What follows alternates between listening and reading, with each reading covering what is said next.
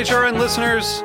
As we celebrate our 15th year, we are deepening our commitment to giving voice to the next generation of food systems storytellers, and we need your help.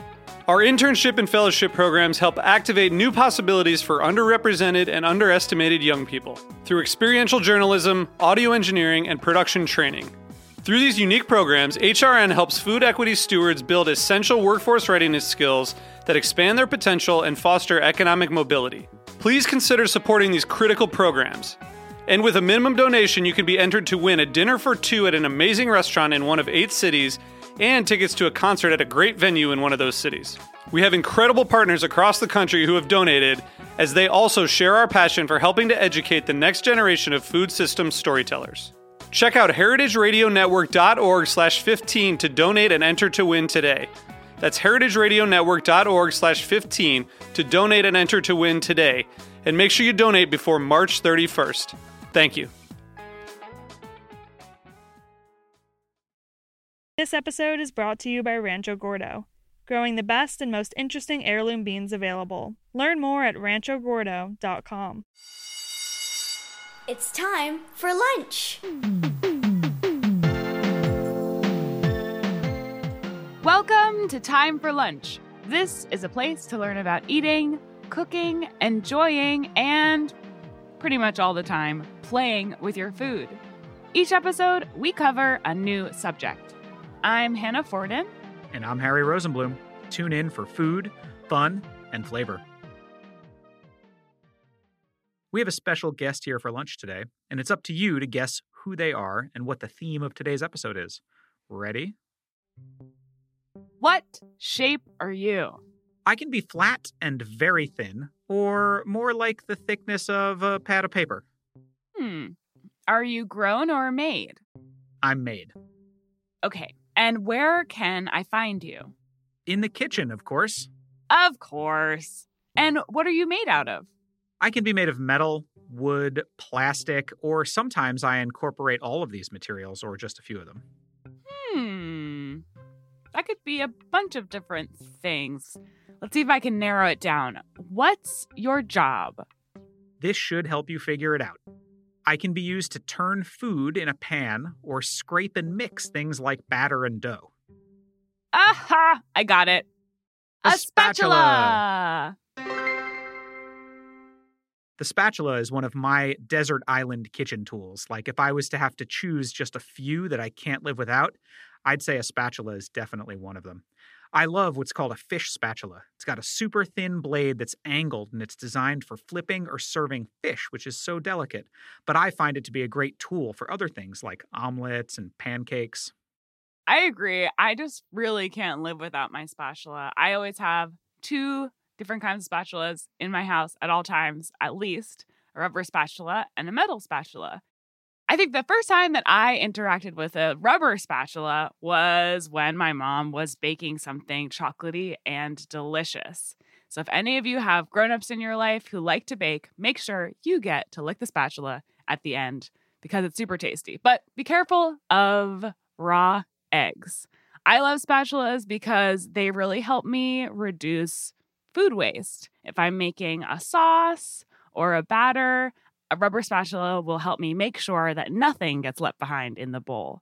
One of my family's favorite movies that some of the parents out there might remember is called UHF. It's from the 1980s. It's about a tiny TV station, and in the movie, they run a commercial for a store called Spatula City. And the tagline is, "We sell spatulas, and that's all."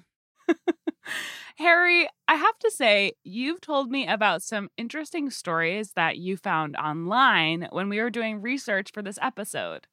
Can you tell our listeners what you found out? Well, I found references to a few things about the spatula that were very interesting. The word spatula first appeared in the English language almost 500 years ago, and it's based on a Latin word. It's the same base for the garden tool called a spade. So when you're using a spade in the garden, it's sort of like a garden spatula. So, Harry, in our research, the mysterious name John Spatula has been coming up.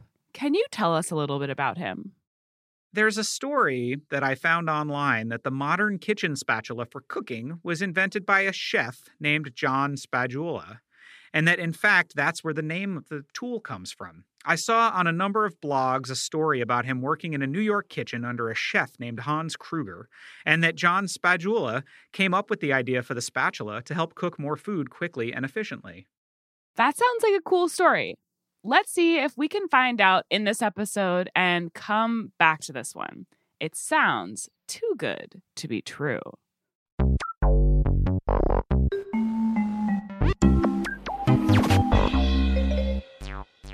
What do you call a vampire chef?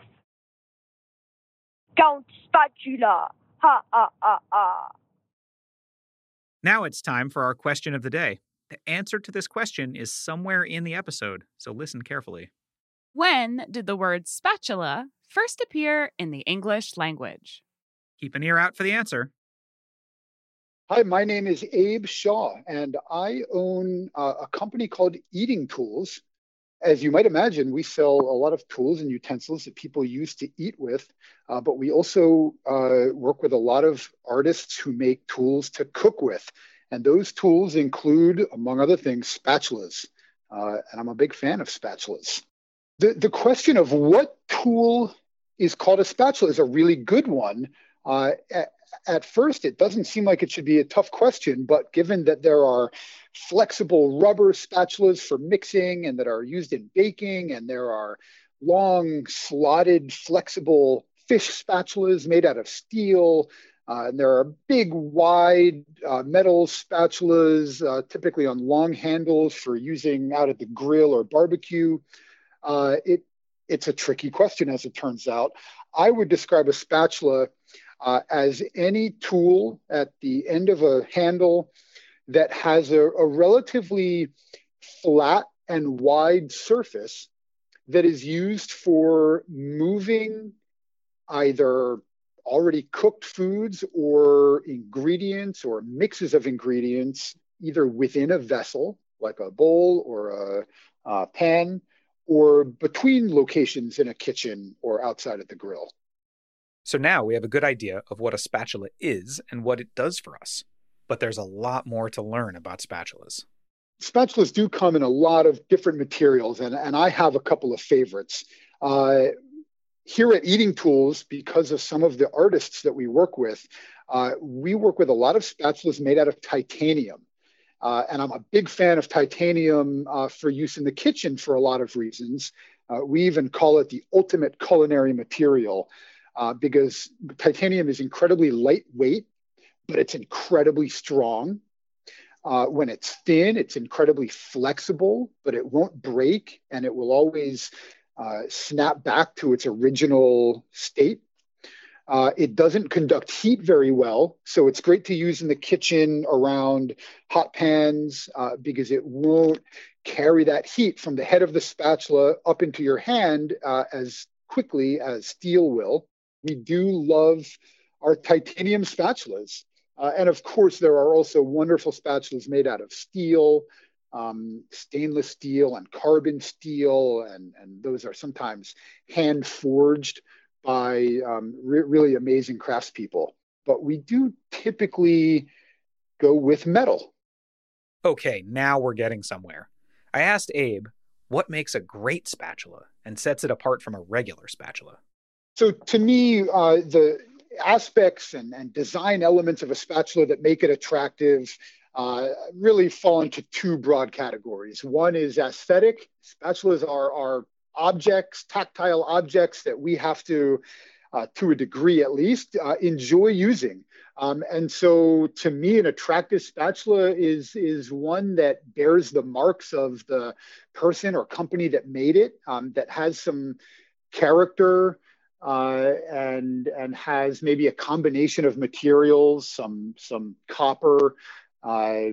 For example, holding two pieces of titanium together is a beautiful way to add a little design element to an otherwise, less than exciting looking metal.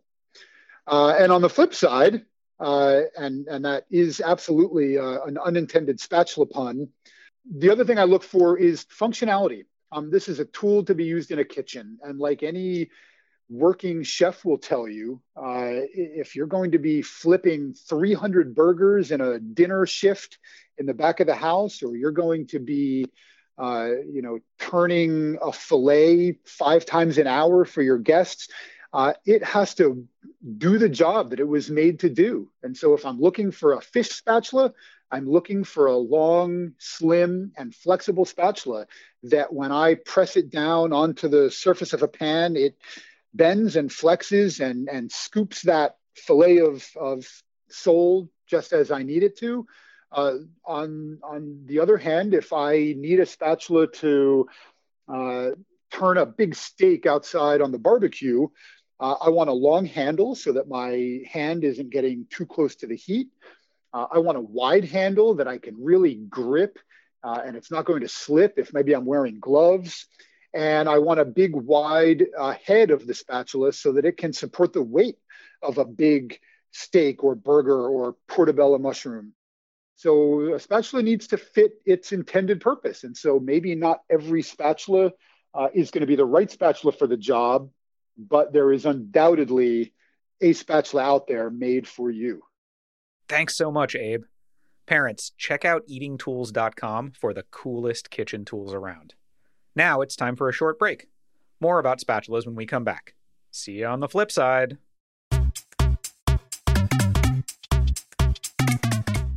This episode is brought to you by Rancho Gordo. Over the past 19 years, Rancho Gordo has led the revival of heirloom beans, taking the lowly bean from a healthy but neglected member of the vegetable family to a near superstar status ingredient. From growing the best and most interesting beans available to making sure all crops are fresh and a pleasure to cook with, Rancho Gordo's mission is to encourage cooks to experience and enjoy the unique flavors of heirloom beans. Rancho Gordo produces nearly 30 varieties of heirloom beans and lentils, as well as corn, grains, chilies, and other cooking ingredients. You can learn more at ranchogordo.com. That's ranchogordo.com. Welcome back to Time for Lunch. So we were talking about spatulas, and I did some more research. And while I found the story of John Spatula on a lot of websites, with a little sleuthing, I found out a little bit more about this story. First, I looked up his name to see if I could find any articles about him that weren't recent, and about the spatula from, the 1880s, 1890s, when he was supposed to have been living in New York City, and I couldn't find anything. Then I looked up the chef that he supposedly worked for, a Hans Kruger, and I found no records of a chef by that name in New York in the 19th century. I did find reference to a Nazi German captain from that name, but he was born in 1909, and he wasn't even alive when this stuff was supposed to have been invented. So this started to seem a little fishy to me. I also found references to spatulas from ancient Rome, so how could it have been invented in New York 140 years ago if they had them in ancient times? I also found a patent. A patent is how you protect a new invention. You file your ideas with the government, and then people can't copy you. For a pancake turner from 1877, which shows what we now call a spatula. Oh, that's fascinating. So some of what you found about this alleged inventor of the spatula might not be real. What do you think, Harry? Is it the truth or is it fake? I think it's fake. And there's evidence that it's fake. I also found a posting from the person who wrote the original story admitting that he made it up and it was a piece of fiction. He didn't ever claim that it was anything other than a made-up story, but people read it and liked it and reposted it and rewrote about it without saying where they found it. So now it comes up in searches on lots of pages and seems like it might be true. Wow, Harry. Sometimes people just want the truth to be the most interesting version of the story. So it's a good lesson. We have to be careful about our research, especially when we're searching for things on the internet. It's really easy to think that just because you see a story in lots of different places that it's true. But sometimes you just have to dig a little bit deeper to find out if it's real. There's an old saying, if it seems too good to be true, then it probably is. Harry, I think we may have solved the mystery of John Spatula. And I'm ready for a dance break.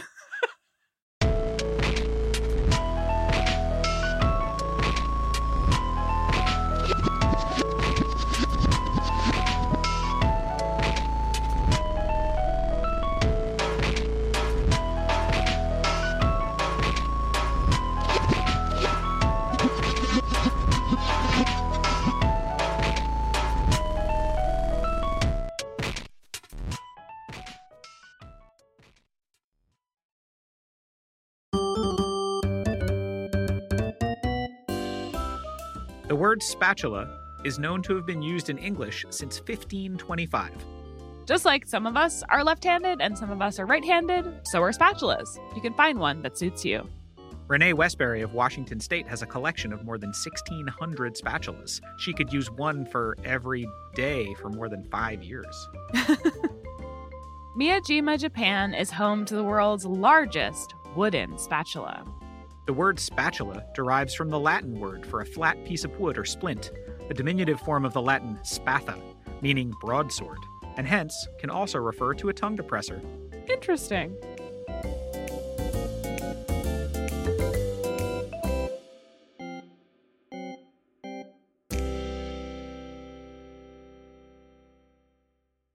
Today, I'm going to be making Johnny cakes. Johnny cakes are like pancakes. They're made from cornmeal only. It's cornmeal and water, a little bit of salt and sugar. If you want to make these at home, you'll need 1 cup of finely ground cornmeal, about 1.25 cups of water, and about a teaspoon of salt, and about 1 tablespoon to 2 tablespoons of sugar or something sweet. I sometimes use honey, sometimes use maple syrup, and these are delicious for breakfast. They are like pancakes. You can eat them with maple syrup, but I also really like them with savory foods as well. Salmon or chicken or really just about anything. They were a breakfast favorite of George Washington, and you can even cook them on hot rocks next to a campfire. If you listened to our campfire episode, you would have heard us talk about that. So you take your 1 cup of cornmeal, you pour boiling water, 1.25 cups in, put in some salt and some sugar, mix that up, let it sit for a few minutes, and the water will kind of come together with the cornmeal. Then you want to take a cast iron pan or a flat griddle and warm that up on the stove. And I'm going to put some butter on there.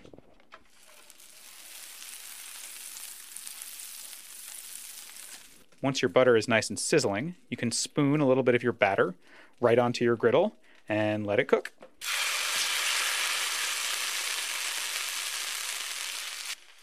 Now I've used an array of spatulas for this recipe. I used a thin green silicone spatula to mix my batter, and I have a fish spatula and a turning spatula out on the counter, and I'm going to test out which one works better for this recipe.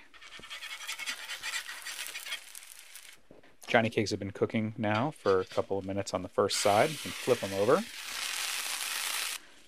For flipping Johnny cakes, I definitely prefer the flat turning spatula to the fish spatula because it gives me a much better angle to get underneath the Johnny cakes. So once these are cooked, you're going to cook them for a few minutes on each side till they're nice and crispy, and then enjoy them. At the beginning of the episode, we asked, when did the word spatula first appear in the English language? And the answer is... the word spatula is known to have been used in English since 1525. If you've been enjoying our episode about spatulas, you might enjoy taking a look into Food and Finance High School's new magazine. It's called Pass the Spatula. It's all about using the stories of experienced chefs to inspire the next generation. It's really amazing work, and we think you'll enjoy it. You can check them out at passthespatula.com. Thanks for listening to Time for Lunch today. We'll be back next week with more tasty stories. This show is written, produced, edited, and hosted by Harry Rosenblum and Hannah Forden, with engineering by Liam Werner. Emily Kunkel is our associate producer. Music in this episode was composed by Breakmaster Cylinder, and our Fun Facts theme was created by our very own Liam Werner. Time for Lunch is a production of Heritage Radio Network, the world's pioneer food radio station. Learn more at heritageradionetwork.org. Time for Lunch is powered by Simplecast. And please stay in touch. If you have a joke you'd like to share with us, or if you want to tell us how the start of the school year is going for you, we would love to hear from you. You can send us your recipes, poems, book recommendations, or anything else you think we might like. It's super easy to record yourself using the voice memo app on an iPhone. Ask your favorite grown-up to help you email us at timeforlunchpodcast@gmail.com. Be sure to include your name, age, and address so we can send you a little something in return.